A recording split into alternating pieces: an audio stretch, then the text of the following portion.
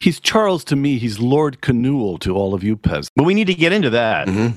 I have a dream this nation will rise up and live out the true meaning of its creed. We hold these truths to be self-evident, that all men are created equal. Contributing to inflation. When we talk about the gas prices right now, this is indeed Putin's gas hike. With all due respect, that's a bunch of malarkey. I've said it before and I'll say it again. Democracy simply doesn't work. Mr. Gorbachev, tear down this wall. It's the Ricochet Podcast with Rob Long and Peter Robinson. I'm James Lilacs. Today we have Yuri Yarimagayev on Russia and a special royal guest. Let's have ourselves a podcast. I can hear you! Welcome, everybody. It's the Ricochet Podcast, number 596. I'm James Lilacs in Minneapolis. It's a beautiful day here, and I'd like you to join Ricochet. And you say, why would I want to do that? If it's such a great thing, why don't Peter and Rob show up for the podcast at the same time? Well, they have. It's been a few weeks, but we're all back together and happy to have you at ricochet.com, where you too can be part of the most stimulating conversations and community on the web. Peter, Rob, welcome back. We're all together again.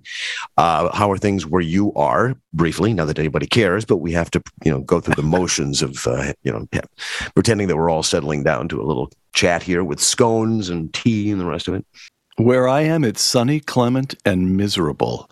I just tanked up $6.97 a gallon. Good Lord, $6.97. Now we have to say $6.97. That's you're paying the California. You're paying the California premium.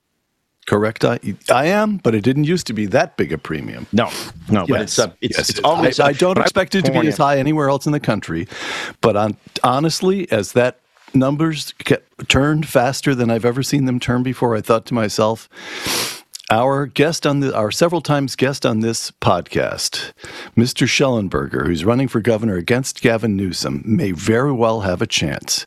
Now, enough people in this state are going to be, and right, people tank up, and they get angry when they tank up. There were no smiling faces at the gas station this morning. They don't just get angry when they tank up, they get angry when they buy groceries. The other day, I was looking at the price of eggs, which appear to have doubled. I'm now foraging at ways at stores that I know do this and do that, so I can get this at that time, because I love that. I love that image.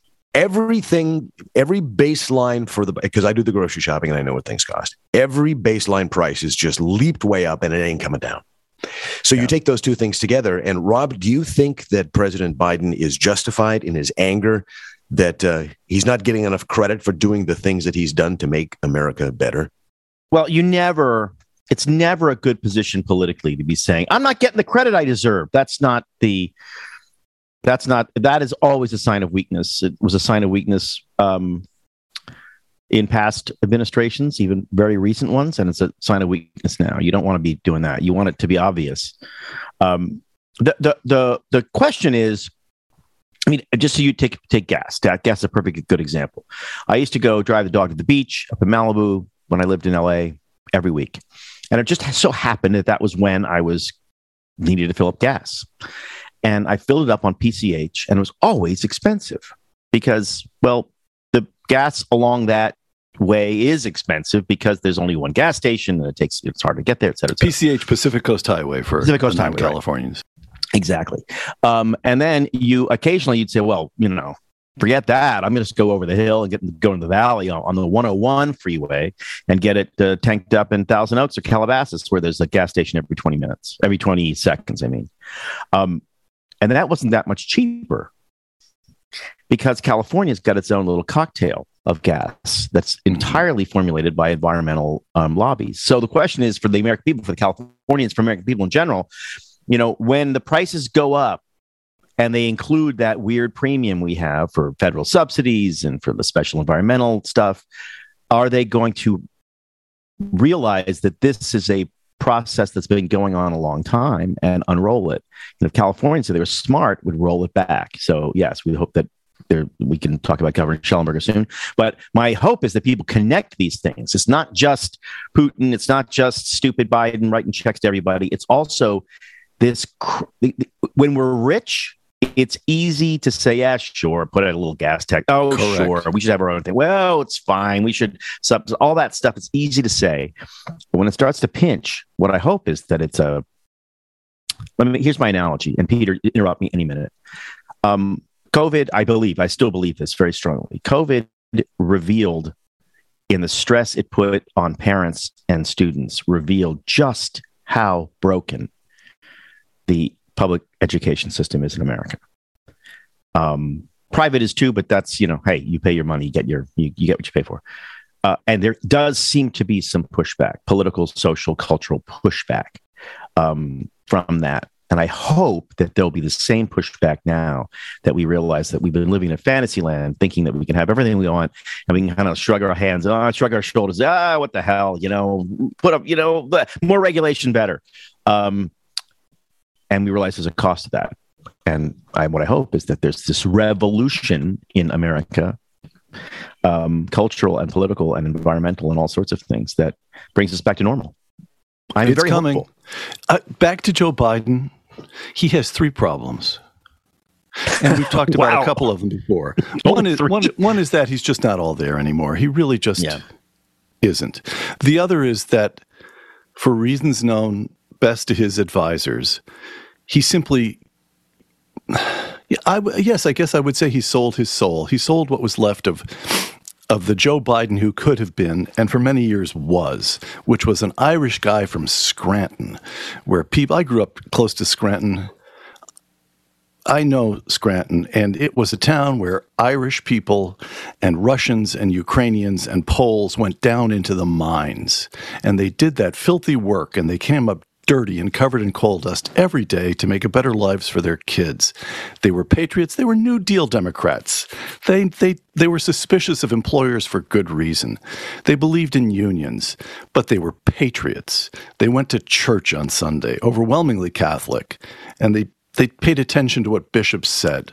All right, that could have been Joe Biden. He's given himself out to the left, to the woke progressives. That's irreparable. And this is what just occurred to me the other day, for the reason that Rob pointed to. What? Hey, what's the message? He doesn't actually know how anything works. I looked him up on Wikipedia. He spent about 2.5 years in the private sector practicing law. The rest of his professional life, and I mean the entire rest of his professional life, has been in government as a legislator. So he has no understanding of the kinds of trade-offs and imperatives that drive forces in the market sector. He just doesn't know how much of America works. And when he was vice president, he said, well, no, he spent 8 years as Obama's vice president. Look, I worked for a vice president. They're a lot closer to being legislators. They have talking jobs. Joe Biden is now 2 years into the first doing job, as opposed to a talking job, that he's ever had in his life. He doesn't know how the country works. He doesn't know how the executive branch works. All was before. All his professional life, he's been able to talk his way out of political problems, and it just won't work. Not this time. So we're stuck with a guy who is all these columns that keep coming out, with greater or lesser degrees of at least putative friendliness. If only the president would do this. Even conservatives saying, we only have one president at a time. It's important for him to rally, to do this. It's not going to happen. We have a president who is just broken, and we have to hope for the best for the next 2.5 years until somebody else takes that job. I think it's true. I mean, this is exhibit A for why senators in general are terrible presidents. All they know how to do is talk and blab and blather. But this guy especially seems so rudderless, and the White House seems so undirected. It's such a strange thing. I'm amazed by the Democratic Party in general, because it's really, the American politics is not that complicated a mousetrap, really. The Republicans are always cornered in this terrible position of having to say mean things like, well, we have to cut taxes on business, and we have to raise money to fight the commies and all that stuff. And the Democrats could say things like, hey, we're worried about your what's in your lunch pail, right? But they seem to have really gone off the beam. And it's like when you're I think it's like when you're watching one of those lab rat mazes, and you just can't believe the rat is so dumb. They can't figure it out. There's a dumb rat and a smart rat. And it just it's like watching it from the sidelines. If it wasn't, we weren't all subjected to it and living in this country as Americans, it'd be almost comical to watch the Democratic Party try to fumble its 3-point lead. They have the White House, the House, and the Senate, and they still can't get it together. And the formula is not that complicated. Just the cheese is over there. They're going for the electric shock again and again. And it's easy because the cheese is right there. All we have to do, we have to ask you to not be weird. Just don't be weird for like a year. You're asking, just try not being weird for a year. You're asking people to give up their identities, their entire intellectual, emotional, personal identities. Correct. Yes, they're still worried about what's they're still worried about what's in your lunch pail, but it's no longer the quantity of it. What is they're concerned about whether or not you've got meat in your lunch pail, because that's destroying the planet. They're worried about whether or not you have some sort of factory farmed. They're worried about things that they didn't used to be worried about because we had the luxury to just dream of this new world that we were going to be moving into. Biden himself speaks of the cost of gas as being part of this incredible transition that we're making, even though we're making no transition. But it's like we elected a senile wizard who knew no tricks, and his entire staff consisted of alchemists who never really figured out that alchemy didn't work, but they just, if we have an opportunity to try alchemy, then we can do it. So they're all in there now trying to turn lead into gold, and it doesn't work because it's nonsense. The whole transitional element that they wanted to do for us was economic, cultural, political, sexual, social. They came in with this whole brave new world that we were supposed to get, and they're just saying stunned that the rest of us haven't gone along with it. But when, Rob, you say they used to be worried about that guy with the lunch pail, he doesn't matter anymore, because if he doesn't come along willingly to all of these new concepts and these new reorderings and these fundamental transformations that Biden and Obama are always talking about, then he simply has to be forced. And the American people, to their credit, have their backs and their dander up, and they're not going to be forced into this. So, well, we hope. We wait a minute. You were the one who just said that you were hopeful, Peter. Are you hopeful that actually they went too far, and that people will say, "Okay, all right, fine, I'll call this person whatever they want to be called. I'm just not going to pretend that this person is that." I am hopeful, but I'm hopeful for a reason that we're going to end up discussing in a podcast in 2 or 3 weeks, I suspect. I'm hopeful because it looks to me as though the Supreme Court is going to overturn Roe versus Wade. That means a regime of a certain kind of lie will have ended. Everybody knows at this stage that clump of cells isn't a clump of cells but a baby. And half the country has been lying to itself and trying to get the other half to become complicit in that lie. More important, or easier for Rob to join in on, it is going to restore the constitutional balance between the central government and federalism.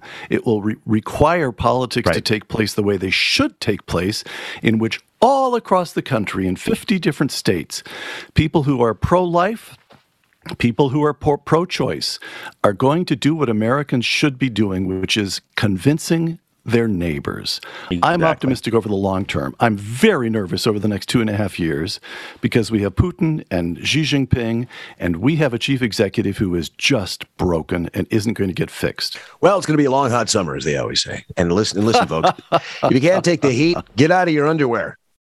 Yes, that's what I said. Get out of your old, stifling underwear. The only way to play it cool this summer is with Tommy John.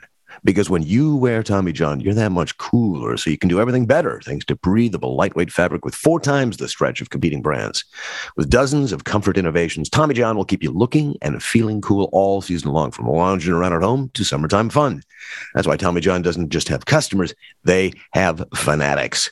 With over 17 million pairs sold, people love their Tommy John underwear and their loungewear, as do I. The loungewear is great, too, because it's cool, and you can hang around the house and you don't stifle and you don't look like you put on some ratty gray sweats that the wife wishes you would, get rid of. No, she likes it, frankly, when I put on the Tommy Johns.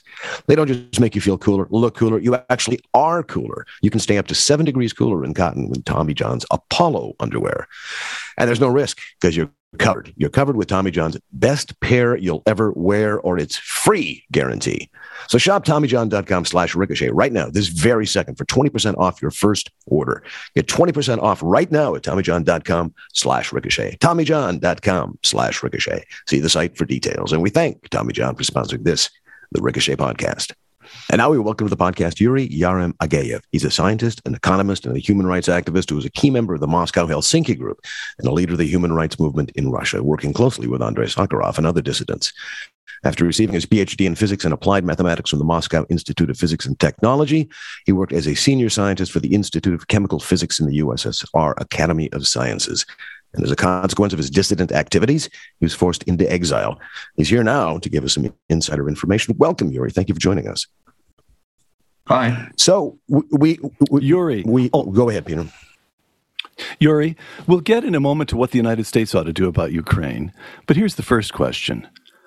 What did Vladimir Putin think he was doing? He could have simply tried to seize the eastern regions, the Donbass, and it seems to me there's a very good chance he'd have gotten away with that just the way he got away with seizing the Crimea some years ago. Instead, they attacked the whole country of Ukraine. On the first day, they shelled as far west as Lviv. He sent in 2 armored columns to surround Kiev and take the capital deep inside the country. What was he thinking? Is he ill and desperate to make some kind of play for a legacy? Was he being lied to by his own military? Is he simply deluded that Russia still has some kind of old imperial mission to save the world from the West? What was he thinking? All the above, Peter. First, what was the reason and what provoked him exactly. Now, the main reason is that he felt more and more that he was threatened. Well, he says that Russia was threatened, but actually he means himself and his own power. And what was it threatened by? By democratic developments around him. So first of all, Ukraine, but also we remember that democratic revolution started in Belarus and in Kazakhstan. So all countries around Russia started to move in the democratic direction. And inside Russia, Navalny and his movement became serious opposition, democratic opposition to his regime also. So he really felt threatened, and he felt that he needs to empower himself. And the best way he saw empowering himself was a quick, decisive victory. And he was encouraged with Crimea and Donbass of 2014, which gave particularly Crimea, which was such an easy victory. And so he counted on really several days occupation of Ukraine and to empower himself more. Now, why he decided that it's possible?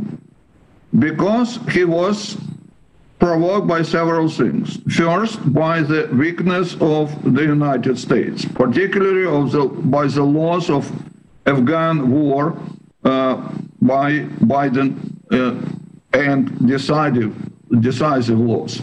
Secondly, he was misled by the intelligence about how strong his army is and how weak Ukrainian army is. And by intelligence, I mean not only his own intelligence, which definitely provided him absolutely false information that Ukraine would not resist, they would embrace actually Russian invasion. But I cannot say many good words about our own intelligence, which also, as you remember, said that if Russia attacks Ukraine, it would be cakewalk, they would take it over in several days. And that was opinion of many intelligence people here, of many analysts, which also encouraged Putin. And I consider our analysts and intelligence partially responsible for this war by their misjudgment of Russia, strength of Russian army, weakness of Russian army, and the strength of Ukrainian army. So that's why it happens. He had a reason, and he was totally disinformed about the real situation, what might happen. Hey, thanks for joining us, Yuri. It's Rob Long in New York. Isn't it a little ironic that this guy who 2 years ago, if you read the American press, you read the New York Times, he was this Bond supervillain, this sort of genius with all sorts of levers to pull to affect a United States election, champion of disinformation and compromat. He seemed absolutely formidable, and yet he is the biggest. I can't think of a bigger victim of the Russian intelligence services than Vladimir Putin. What must be going through the heads of the people around Putin right now, thinking, are we going to follow this guy all the way into the ditch? Is he going to pull us out of the ditch, or are we going to have to take other measures? Question to me or to Peter? Oh, no, to you, not to Peter. Peter doesn't know anything. To you. Rob knows yes, that's a fair judgment. Well, again,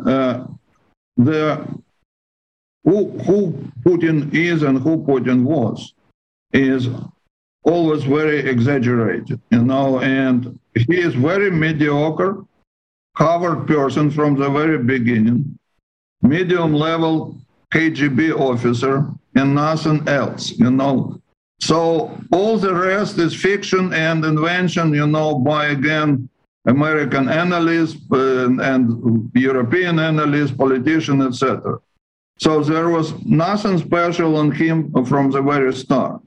Why he is disillusioned, deceived or whatever by his intelligence. First of all, I think his intelligence itself thought the same way. It was very bad intelligence which operated very poorly. But in addition to that, Putin built his authoritarian power inside Russia, which actually turned now into real totalitarian power, which actually discouraged all his subordinates to provide him with very bad information, which is typical for such political systems, So anybody was afraid to tell him, to deliver him any bad news. They always try to appease him and to present the situation that everything is great. And it's typical. It was typical for the Soviet Union, which eventually also became such internal disinformation, let's say. Now Putin is the product of his own disinformation, which he installed himself. No? Yeah, I mean, I think that to me is the irony, of course, is that when you start to mess up when you start to compromise the lines of information, you end up actually reading your own nonsense and believing it. Because the problem with such system is a lack of real feedback. That's why they eventually collapse. The system without feedback cannot operate properly. Right. Well, even now, look, Russian army fights inside this Ukraine, and the real person who seems to command it is Putin himself. Right. Now, at the same time, he is not given right information of what happens inside Ukraine. So how you can command army without knowing truth about what happens with their own side? The irony is the best source of information for him is probably the New York Times or the Institute for the Study of War website, which I recommend to everyone. Well, I can name you plenty of such great sources in America and in Western Europe who actually... Okay, so I have two more questions. One is, there's the cynical attitude I've been sort of collecting over time.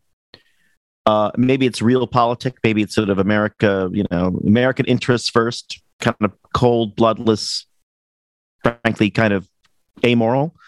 The idea is the Russians have lost a lot, 20% of their ability, apparently. Let's keep this going for a while. Let's give the plucky Ukrainians some serious artillery.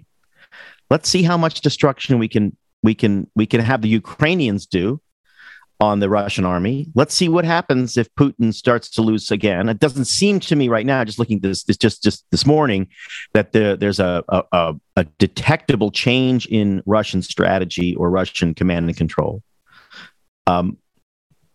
I mean, we're going to lose a lot of Ukrainians. The Ukrainians lose a lot of Ukrainians, but there's a certain American cold, bloodless attitude, which is like, well, they're going to have a war. Let's make sure it's even, because at least for ordnance, and if it's even that way, Ukrainians are probably going to win, or at least the Russians are going to lose. They may get a sliver of eastern Ukraine to call their own, but at an enormous cost. Is that what you think is happening, first of all? And second of all, is that the right thing to do? Well, it's not only cynical attitude that you described, it's also very stupid attitude and very rational attitude. It's not in the interest of this country. Look, fast, quick, and decisive victory of Ukraine is in vital interest of our country. Now, we should, and when people ask what this war has to do with us, I mean, those people don't understand what happens in this world, you know? Right. Because actually what happens in Ukraine now is typical proxy war between democracy and totalitarianism. Very similar to many wars which happened during the Soviet period between Soviet communism and America and NATO, like Vietnam, Korea, whatever else.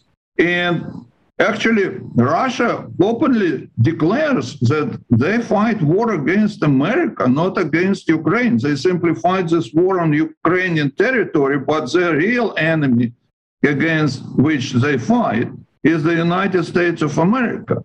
And to pretend that it doesn't happen, to ignore this fact, is simply stupid. Actually, the situation is very simple. If Ukraine wins, America wins. If Ukraine loses, America loses. And as if it is not, has been not enough losses recently for America. So there are only two kinds of people, which I would say question whether we should support fully Ukraine in this war. Either anti-Americans who actually wish America to lose any war, and such people unfortunately exist in our country, as we know, or such extreme isolationists who don't care about America losing its war as long as it doesn't lose its war on its own territory. Right. But I think it's a very short-sighted and stupid approach, and the loss of the war is the loss of the war. And as I say, if Ukraine loses this war, America loses this war. So just to follow up on that, so what position would America? What would your recommendation be?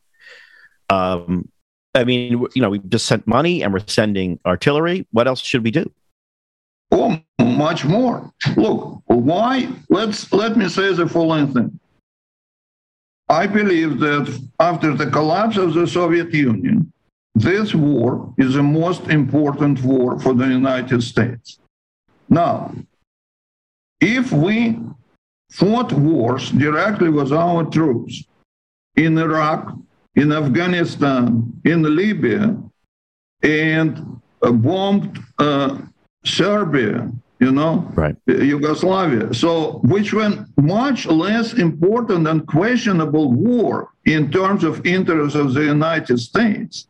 Why we became so restrained in this case? Why Biden declared from even before this war started that there would be no American troops on Ukrainian ground?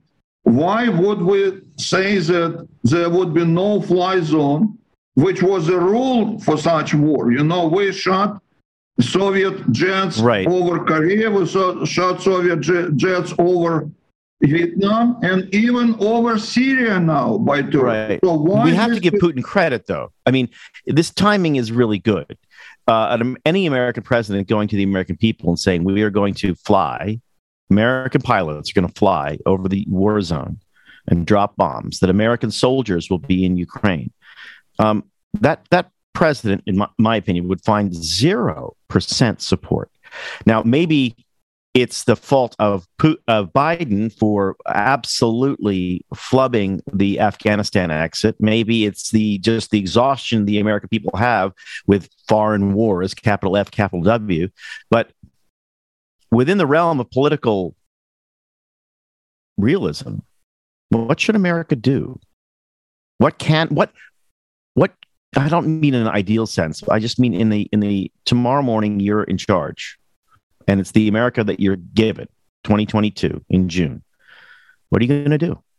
Well, first of all, in terms of, I understand what you're saying about Americans being tired of involvement of wars, particularly that some of those wars had little explanation to Americans.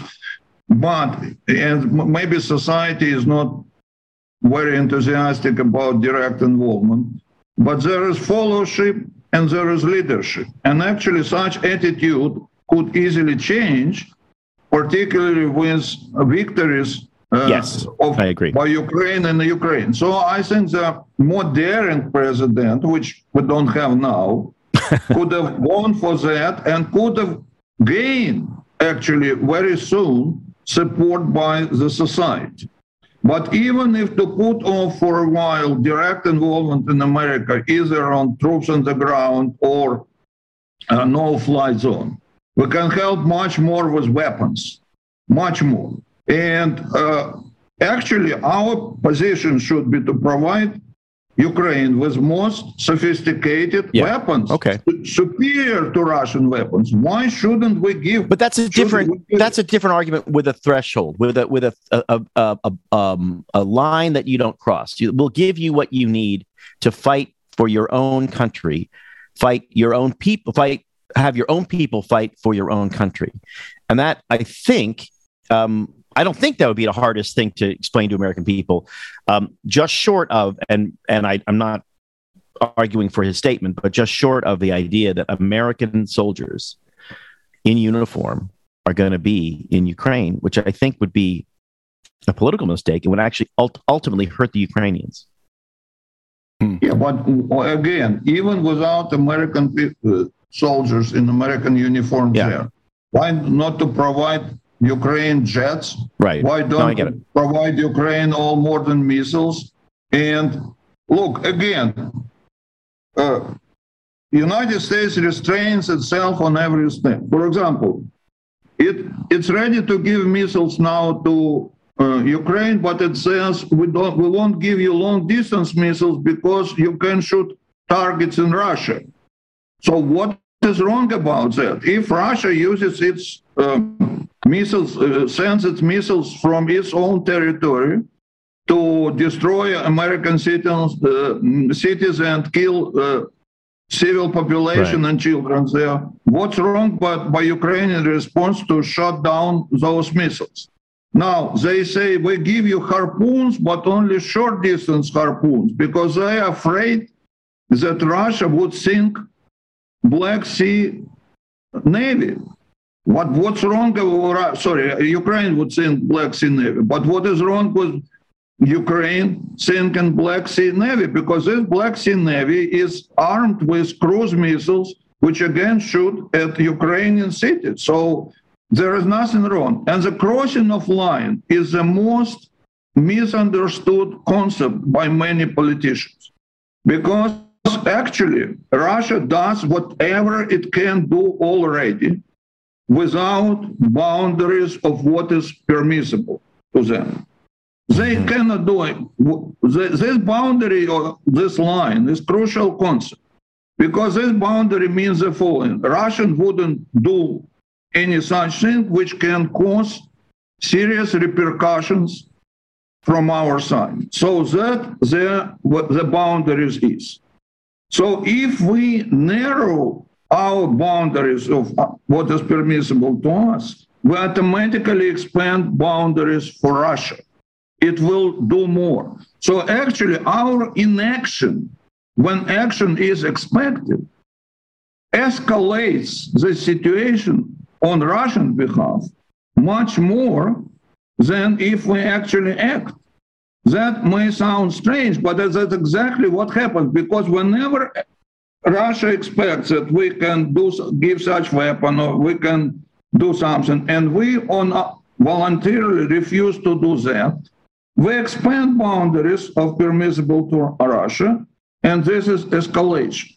Otherwise, if we do otherwise, if we start to narrow those boundaries, for example, we give long distance missiles which can shoot some bases inside Russia. Mm-hmm. It will be no escalation. It will be opposite for the Russian side. And also, term of escalation is relative term. Actually, we are interested in escalation on Ukrainian side. You cannot win war without escalating. How did we win Second World War? It was Normandy, it was bombing of Tokyo, and all the things. That was escalation. If you want quick victory, we should actually help Ukraine to escalate its efforts, and we should do everything to prevent Russia to escalate its effort, meaning punish them for each thing that they do and restrain them more and more. What some are hoping is that Russia collapses from within. This may be a pipe dream. This may be possible. We don't know. It's obscure here. But what would you say are the greatest domestic pressures on Putin right now? Well, the greatest domestic pressure will develop. It's a dynamic process. First of all, everything we're talking about changes every day. That's very important to understand. Whether we're talking about attitude of American society, Ukrainian society, Russian society, it changes every day, and it strongly depends on what happens in Ukraine. If Ukrainian army wins, the first effect, and gets more and more victories, the first effect it has on Russian army itself. So that is a crucial part of the Russian society itself. Because, I mean, the ideal scenario for us, I believe, would be collapse of Russian army because of total collapse of its morale, because they refusing to fight, etc. And I think that should be one of the main targets. Now, the rest of the Russian society would develop slower because it doesn't feel the thing which Russian army feels inside Ukraine. But eventually it will get to them, and it will get through several things. It will get through losses, through the body bags, which would come to more and more parts in Russia. It would get through economic sanctions, which people would start to feel more and more. And unless Putin could deliver them real victory, the society would turn against Putin. Putin will lose. Putin's regime will lose. If Ukraine wins, the Putin regime will lose. Actually, it will lose anyway. It's a question of time, because they already failed in this first and main attempt of this blitzkrieg, immediate war.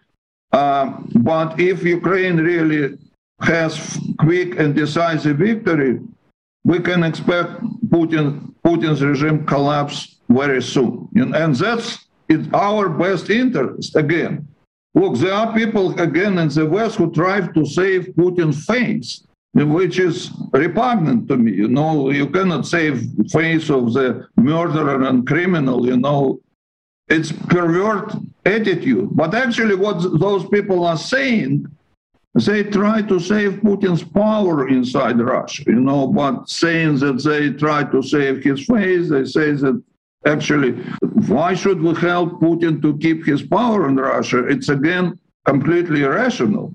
The person who kills people all around the world and who threatens us with nuclear weapon, why should we help him to keep power? In our best interest is for him to lose power. And I don't suggest that we do it directly from our side. But as I say, quick and decisive victory by the Ukraine is the most direct way for the collapse of Putin's regime. Dr. Yuri Magayev, thank you for joining us today. I hope to have you back when we discuss the post-Putin Russian situation and how opportunities were no doubt squandered. But we can always hope. Thank you for joining us. Talk to you later. Bye-bye. Thank you, Yuri. Okay, thank you. Thank you very much. Yeah, well, the thing is, if you watch your television, your documentaries on Russian history, it's a series of missed opportunities and the rest. Tragic, isn't it? Then again, you might say, that guy was in Russian. How could you tell? It's true.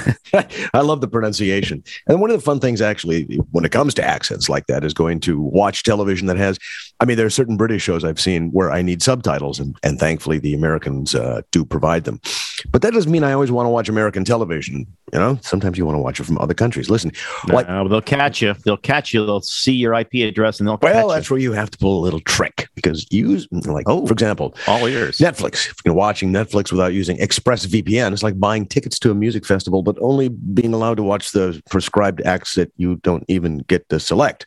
So in other words, it's like this. There's this whole world of television out there that exists in various streaming systems and places around the world you can't get, because when you're coming in, they look at where you're coming in from and say, wrong country. So you kind of got a little spoofing thing you have to do. You just choose a UK server. Now you're tearing out your hair. How can I possibly change my server location? What? ExpressVPN. That's how you want to get control of where you want to watch your Netflix or your other streaming websites. Tell them where you think they think you are. Listen, if you want to watch Parks and Rec, you have to be watching from the UK. Or you can open up ExpressVPN app, select UK, tap a single button, and when you refresh the page, voila, you're there. Of course, I wouldn't say voila because it's UK. It would be more like a France thing, but you get the drift.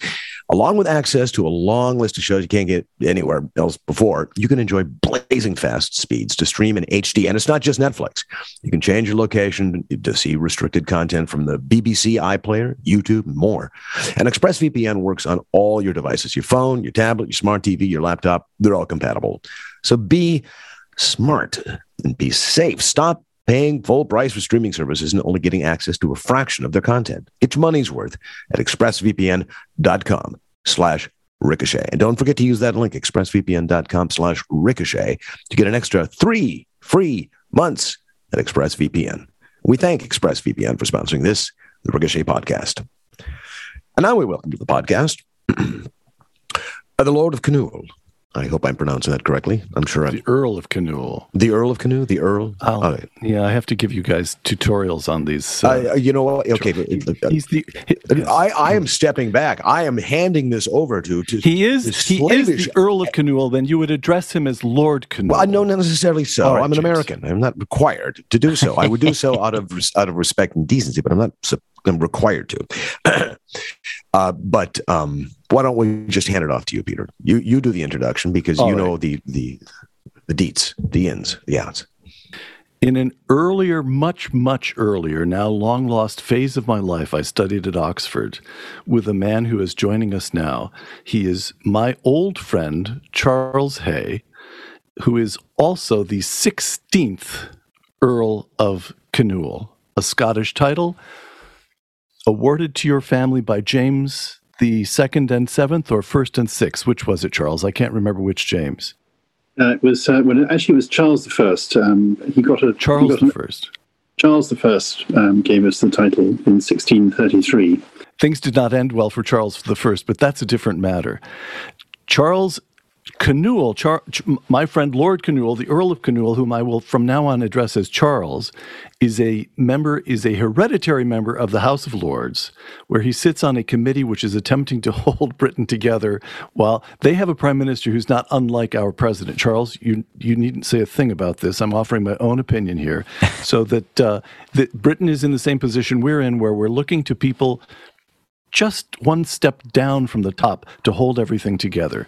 But what's happening in Britain this weekend is that Elizabeth II, the country, the Commonwealth, is celebrating the 70th anniversary of the ascension to the throne in 1952 of a 25-year-old mother of two who is now 96 years old. Charles, I clicked on YouTube yesterday to watch the beginnings of these festivities, the flyby, this suddenly frail little old lady walking out to the balcony of Buckingham Palace to acknowledge a vast crowd. The entire country has stopped everything to celebrate this woman 7 decades on the throne. Why? Make sense of this to Americans. Well, I think you all have quite a good sense already. In fact, I always find Americans know a lot about our country, as we, I think, know a lot about yours. But it's 4 whole days of celebrations that are going on. And I think that what one finds in the country is a sense of her greatness, a sense of gratitude to her, and a sense that it's a historical moment. And the trouble is that, I can't speak to anyone who has any sentient memories of time before when she was queen, because you have to be more than 70 years old, of course, to do that. And it is astounding what a constant thing she's been. And you've just been talking about a disappointing president and mentioning a disappointing prime minister. I'm a crossbencher, so I'm independent. But she is never disappointed. And we've had lots of disappointing prime ministers, even in my lifetime. And you've had 1 or 2 disappointing presidents as well. So I think that's why there is this sense, and it's unleashed the most tremendous atmosphere in the vast majority of the country here, with people wanting to celebrate. Charles, can you these Republicans want to get in on it? Republicans with small r. So just be slightly careful. Rob is in this country a tremendously aristocratic figure, but he's going to put on the guise of a slightly skeptical man when it comes to the monarchy. But can you, for Americans, she's omnipresent. She's on the stamp. She's on the coins. Every time she totters out to the balcony, it makes television news. But what is her job really? What does she actually do? This is this distinction between hard power, of which she has virtually none, and soft power, which somehow everyone knows she possesses, but it's tremendously elusive question to try to actually define what she does, at least to me. Well, I think I'm going to interpret your question as saying, what is her residual power? And she has quite a lot of residual power if you're an academic constitutional lawyer. But one's seen the residual power, I think, in 3 ways in my lifetime. The first residual power is one of simply talking to the Prime Minister. And she has a weekly chat. And of course, she knows a lot more about the country than all but the most experienced prime ministers, and she's seen it all before in her 70 years, and she's super sharp. She's super sharp. There's no question of her cognitive ability having been diminished at all, and she's very aware of everything going on. So she's actually quite an interesting sounding board for a prime minister, and therefore she has that element. No one else has that ability. Secondly, she has the power of convening things. And so if there is a problem, she actually could say, let's discuss this, and convene 6 people into a room. And I dare say that she exercises that fairly rarely, but she does have a series of places where she can convene people to discuss problems, and at least introduce people to each other, and acts as a sort of neutral ground, having people who might have arguments. And that power of convening things, which often used to take place as lunches in Buckingham Palace or in other ways, has, I think, been extended for the use of technology. But that has been something which she has exercised, I think, very carefully and well in her reign. And in fact, her son exercised that as well. The final thing, if one wants a real example of the use of constitutional power, twice in my lifetime, we've gone through a general election and ended up in a hung position, i.e. where there is no obvious answer as to who's going to form the government. And that happened in 1974, and it happened in 2010. And what happens then is that the monarch invites someone to form a government. And as I said, it's not obvious at all, and twice she had to exercise, therefore, her choice. Obviously, she had lots of submissions, and she had advice and everything like that. But she chose, and both times she chose clearly, in my view, the right answer, constitutionally and correctly. So she's as you said, hard power, not really there. Soft power, still there in reasonable amounts. Thank you for joining us. Lord Kinnoull? There's one way. I just call me Charles. Charles, I think that's right. I was just trying to figure it out. I'm always wrong, however I do it. So she is an extraordinary person, and she does sort of span this sort of. She does. I mean, obviously, she ascended the throne in the early 50s, but she is sort of, I think, indelibly connected to a wartime royal. That she's sort of the World War II. She was a young volunteer of some kind and a mechanic. She does seem to have had an enormous amount of experience and wisdom, 96 years old. But 96 years old, the question isn't, is she great? Yes, I think she's fantastic.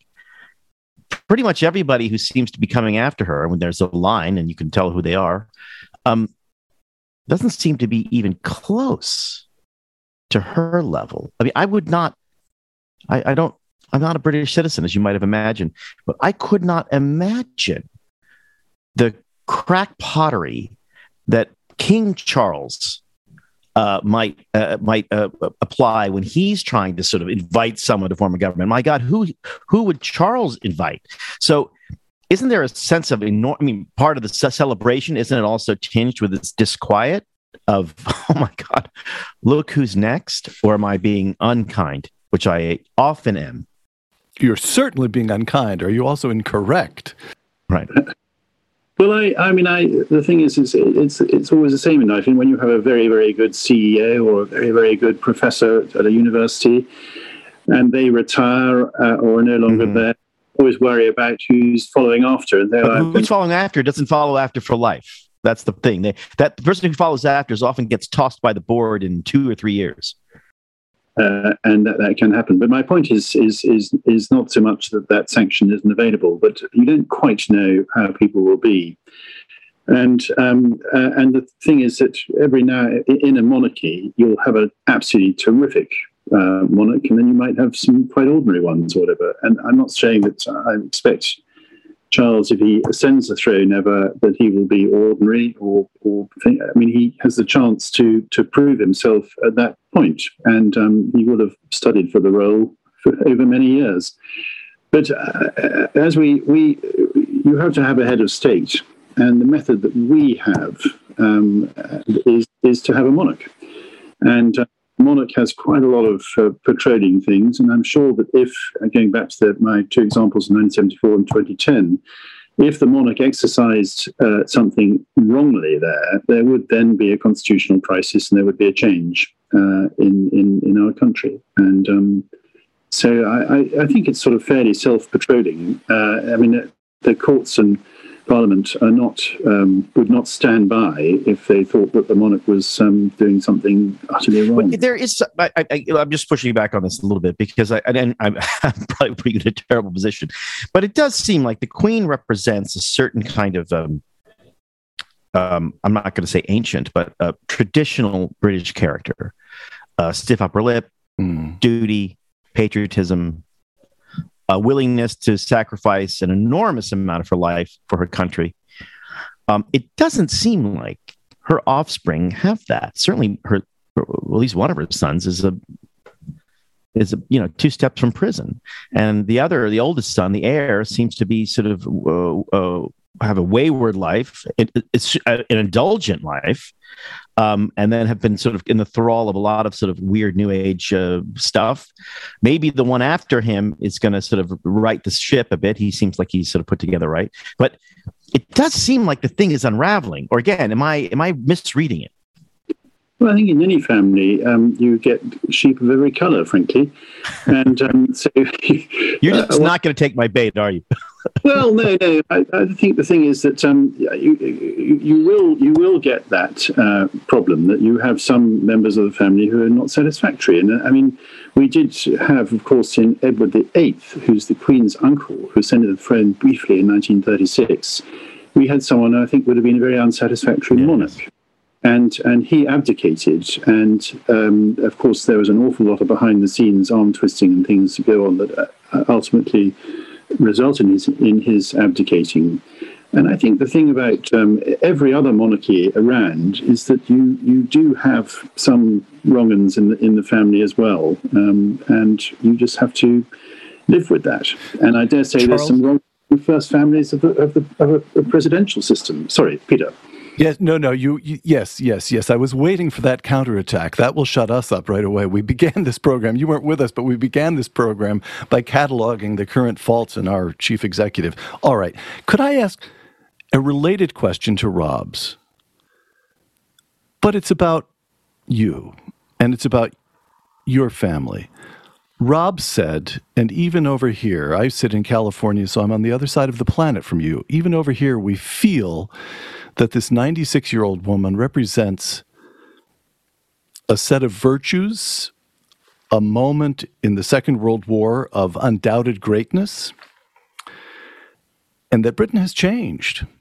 So here you are, upholding a family tradition that goes back to Charles I. I've heard you talk about your father, whom you revered, who grew up in a different world from yours. Here you are, after a very successful career in business. You did not have to devote your years, I hate to say your final years, because I'm about as old, I'm actually a year or two older than you are, as I recall, but you did not have to volunteer for this position as a hereditary peer in the House of Lords, which is quite hard work. You didn't have to do that, but here you are holding together, helping to hold together a 1,000-year-old institution, the House of Lords, and you're raising children. Your daughters are teenage children. In fact, somebody must be about ready to go off to university. How do you, two questions, how do you and your wife attempt to transmit in your own family the values that you consider enduring, the distinctively British values that you consider enduring, while adapting to a changed world? And does the Queen help you? When your children were little, would you say, no, that's not something the Queen would like?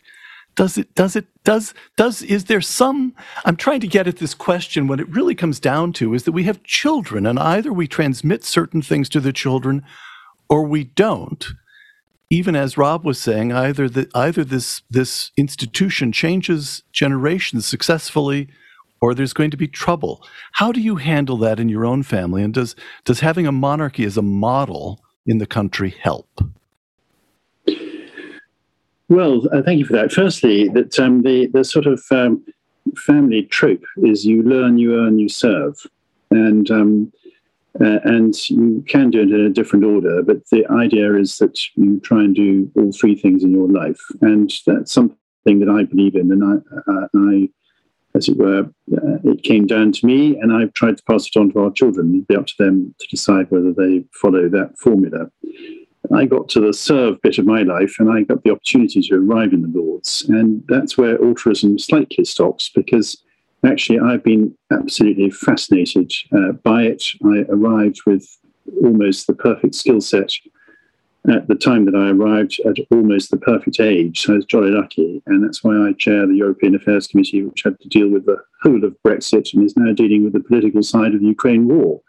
And I'm the deputy speaker now as well. So I find it absolutely fascinating and enthralling, and in a rather selfish way, I therefore pursue it. And I for all these various posts, I have to be. It has to be agreed by the House. It's not a sort of something. So all the House has the opportunity to vote me off, as it were. But I've survived quite a few votes. So, but it's utterly fascinating, and it's a great privilege to be involved. Yes, it's slightly odd to be a hereditary peer. Only about 15% of the Lords is still hereditary, but I would have had a go at becoming a peer in the other ways if that hadn't been the case, because I still believe in the you serve bit.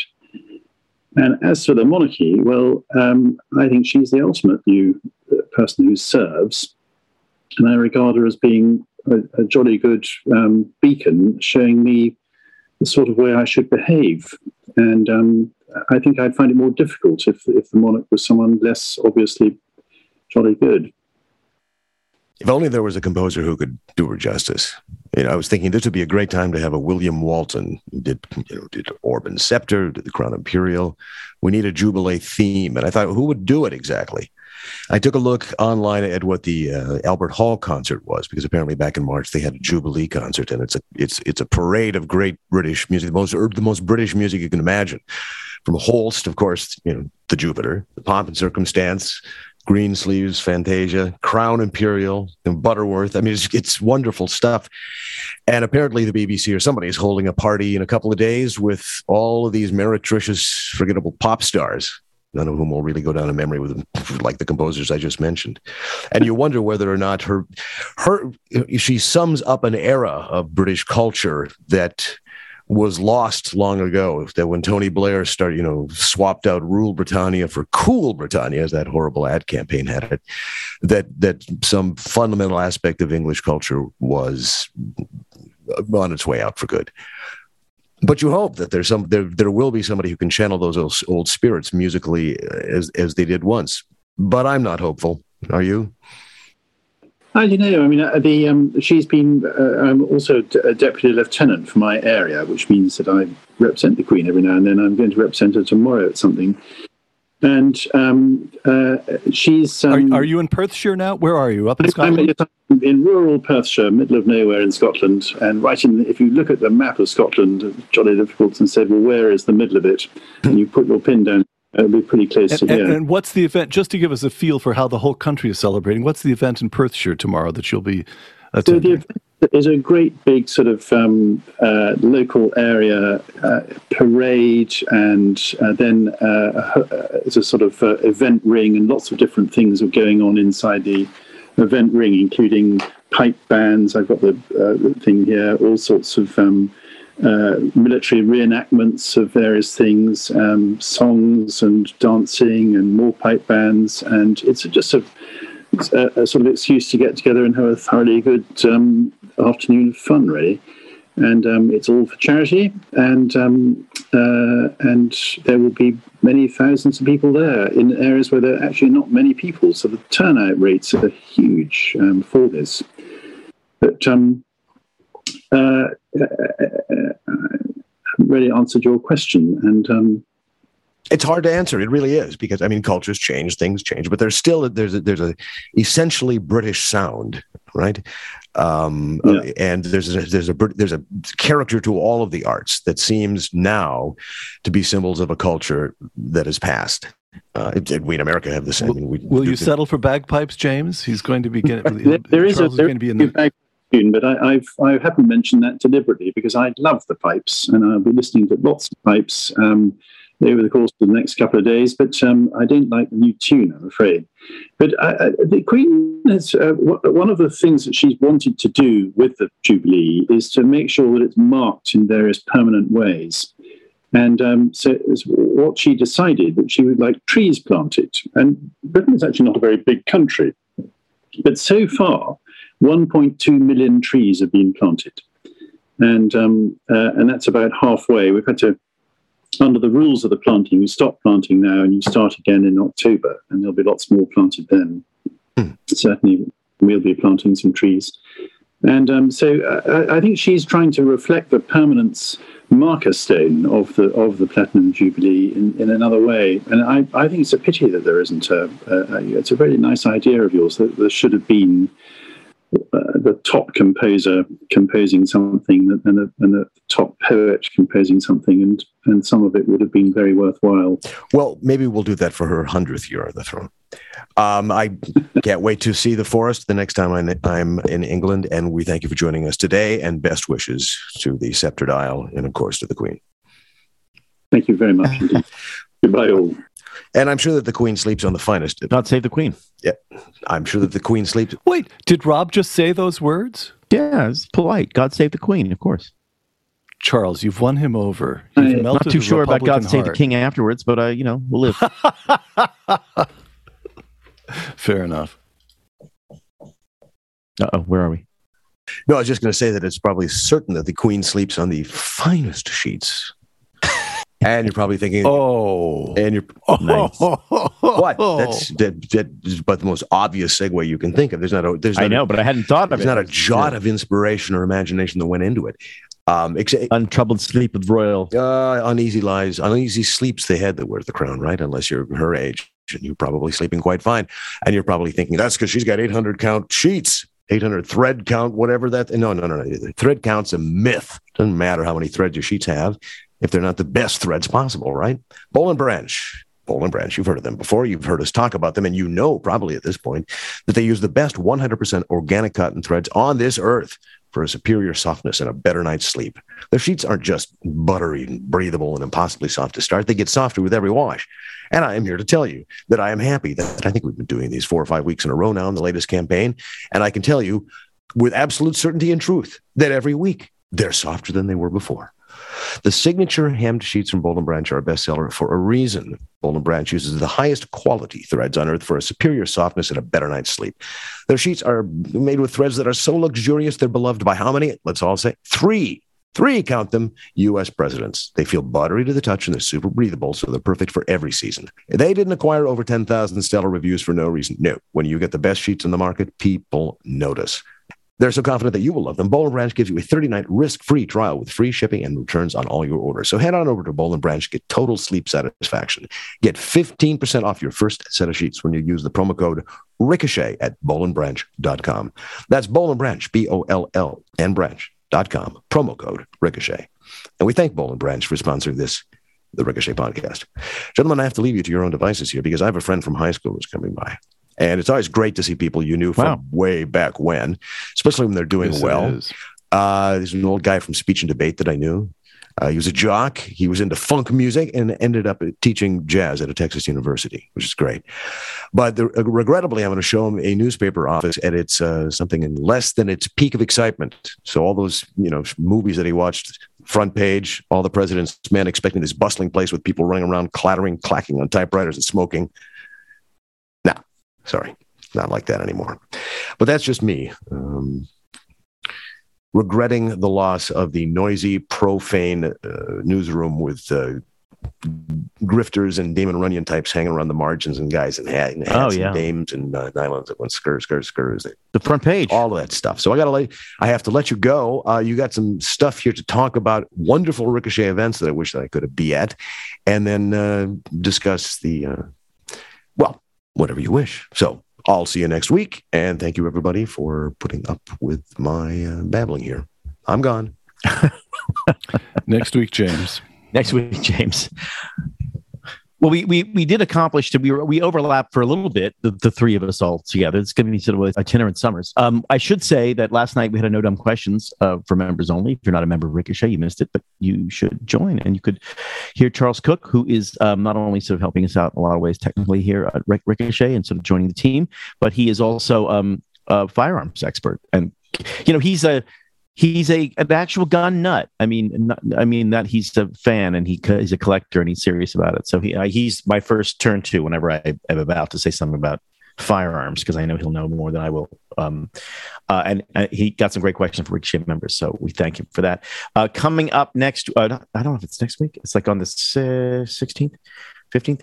Check it out. Go to ricochet.com. You can see the Byron York Show. Our podcast is going to have a DC event with Molly Hemingway. And we're very grateful to Hillsdale College, Hillsdale, DC, for helping us put this together. Live taping of the Byron York Show with Molly Hemingway, now completely full, unfortunately sold out, but you can get it in anyway. That's sold out in about 11 hours. So if Ricochet members here try to register and would still like to come, email Alex at ricochet.com. Alex at ricochet.com. That's Alex Rosenwald. And we will do our best to accommodate. It sold out really quickly, and that's a good sign. If you're not a member, you should join and come to the next one. We're doing a lot of things like this, a lot of No Dumb Questions, and these are all good reasons to join Ricochet, in addition to helping us pay off our infuriating legal settlement for what was, in fact, we were targeted because of our... If you could believe it, we were targeted because of my politics. So if you could believe it. By the left, so we are trying to pay that off. So if you've been thinking about joining and you think, why bother? Do it, because first of all, we need it, and second of all, we'd love to see you at the next next big Ricochet live event. We've had about 4 or 5 in the very, very quickly. Also, just so you know, on the Ricochet Network, Take Back Our Schools, our podcast really about schools. they have a great discussion this week on what this new thing called social emotional learning, and the relationship between that new buzzword and critical race theory and diversity, equity, inclusion. And you'll be not surprised to know that there is a connection, and you should absolutely listen to it. It's sort of riveting. And the only way to combat this stuff is to know about it. And Take Back Our Schools is the place to find it out. And of course, Kryptonite with Rich Goldberg. All of this sort of crypto stuff, he's getting deep into it, but it's incredibly accessible. I can understand it. If I can understand it, you can understand it. He's got two great guests this week talking about how cryptocurrency is being used by, I guess, terrorists, and how it's been embraced by certain groups for fundraising. And it's really worth listening to. Crypto is not going away.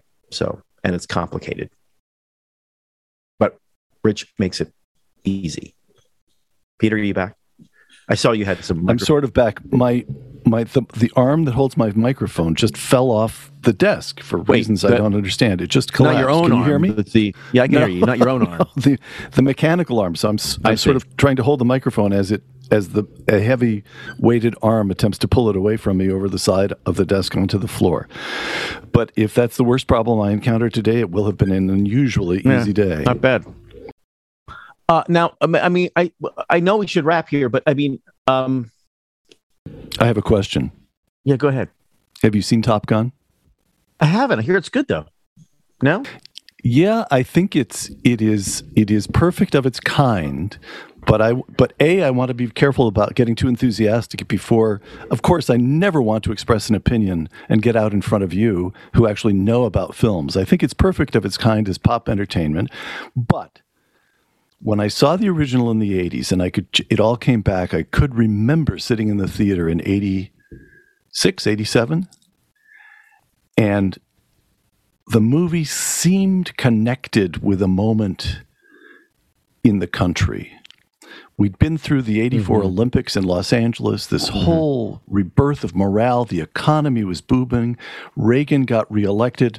Roger Ailes' campaign slogan for the 1984 reelection campaign, Morning and Again in America, actually felt, of course, hokey to some extent, but true enough that Reagan carried 49 out of 50 states. And here was this sense of pride and fun involved in the American military. It all felt as though the movie was expressing something or connected to something big about the country at that time.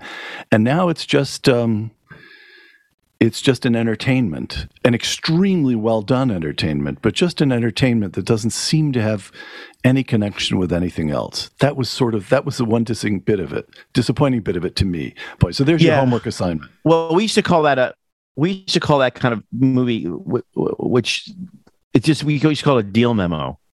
That it represented more the sort of deal that they used to put it together than it did an actual story. So maybe there's something like that going on. It's too bad. But it's a, look, I mean, they're after all the hand wringing about theaters and movies are dead and no one's going to the theater anymore, it turns out that people are going to the theater, and the big budget movies, which are, I mean, like that one's one of them, even sort of medium high budget movies are going to premiere in the theater. You're still going to be able to go to the movies. Right. You may not be getting any popcorn, apparently, in movies because of a popcorn shortage, but you'll be able to go to the movies. And eventually the multiplex we went to has 20 screens. 16 of those screens were showing Top Gun. Well, that's a lot big of opening screens. Weekend. That's a big first opening weekend. Yeah, you divide it, but you get something called the per screen average. That's kind of how they do it. But I'll bet you some of those screens they count as one because they probably have them, running at the same time or something. Meanwhile, the apparently student loans are being forgiven for about 500,000 borrowers, up to $5.8 billion. So. I took 7 or 8 years to pay off mine. You didn't have student loans, aristocrat that you are, I'm sure. But no, I didn't, had them. But I remember writing that check every single month. And yet, I mean, even the merits of it. If there are merits of it, I'm all ears. I'd love to hear the argument for the merits of it. There don't seem to be any merits of it when we're facing massive inflation. Are there, or am I just sort of honestly, economically illiterate because it's money in, money out? Yeah, It's a stupid thing to do. It's an unjust thing to do. But you know what? I am filled with glee because if the Democratic Party wanted to do one thing, take one action that just cemented the notion that there is a new Republican Party, that the Republican Party is a working party, working class party, workers' party. This is it. It's the Democrats who engage in this huge transfer from ordinary working people to college, to people graduating from fancy colleges and getting degrees in gender studies, and then going off and discovering that as social worker, you don't get paid enough to repay your student loan. Please. I mean, that's another half a dozen House seats that'll flip to the Republicans, as far as I can tell. I mean, speaking of cynicism, the details here, this is debt accumulated by borrowers who went to a for-profit college called Corinthian College, or Corinthian Colleges, I guess, which filed for bankruptcy about 8 years ago, and filed for bankruptcy because I think there was some fraud involved. So these are people who seem to have been, could be described as victims of this, of misleading practices in education, which is sort of hilarious because, I mean, I'm not sure that Princeton and Brown and Yale and Dartmouth and Harvard don't also mislead you in thinking that your degree in deconstructionist French literary philosophy also. Listen, now you're touching I'm going to leave you. I had an Uber driver not that long ago, to the airport not that long ago, and we started chatting, and I discovered that he was a recent graduate of Princeton University. Oh, that's interesting, I said, thinking that's also a little bit puzzling. What's going on here? I didn't put the question quite that way. And he said, well, my mom and dad are Mexican. I grew up in San Jose. I got to Princeton. They said, oh, yeah, of course. You should major in Hispanic studies. You should major in Hispanic studies. Your mom and dad you're a first-generation American, and you get the treasure of attending Princeton University, and all the messages he gets there are major in Hispanic studies. And then he graduates from Princeton University and discovers that it is pretty hard to get a job with a Hispanic studies major. So he's driving an Uber. Unbelievable. Wow. Speaking of fraud in education. Well, right. I mean, that's the argument for the for-profit against the for-profit colleges has always come from the nonprofit colleges who think that they're trying to protect their business. But I do believe this is the first salvo in what will be larger debt forgiveness, so that we can reach 15% inflation and really relive the 70s. Now, any summer plans, Peter? I know we got to run, but any what? I think we're headed off to the mountains for a piece of July. And my wife is headed over to Spain in a few days to see. As listeners may or may not know this, my wife is Cuban, and because Fidel Castro occupied Cuba while she was growing up, her family went to Spain. She went to Spain as a girl many summers. She has cousins and very good friends from her childhood over in Spain. She's headed over to Spain in a few days to see family and cousins. I'm a little bereft about that because I don't know quite what to do with. I stopped shaving. I stopped changing my clothes. I can't sleep at night. It's a mess when she's gone, but she'll be enjoying herself. What about you? Where are you going to be? I'm going to be around here. I'm going to probably go to the Cape, probably in the end of June, beginning of July. And then I've got to put together the rest of my summer, which I think is going to be kind of busy. I'm not quite sure exactly what the details are yet, but come to California. A lot of things. Yeah, maybe so. Although, California, it's not yesterday. feels like a very yesterday kind of a place. Used to be the tomorrow place, and now tomorrow came. I know. Yesterday. I can't gainsay that. Gainsay that. Either way, wherever we are, talk to you next week. Next week, Rob. Ricochet. Join the conversation.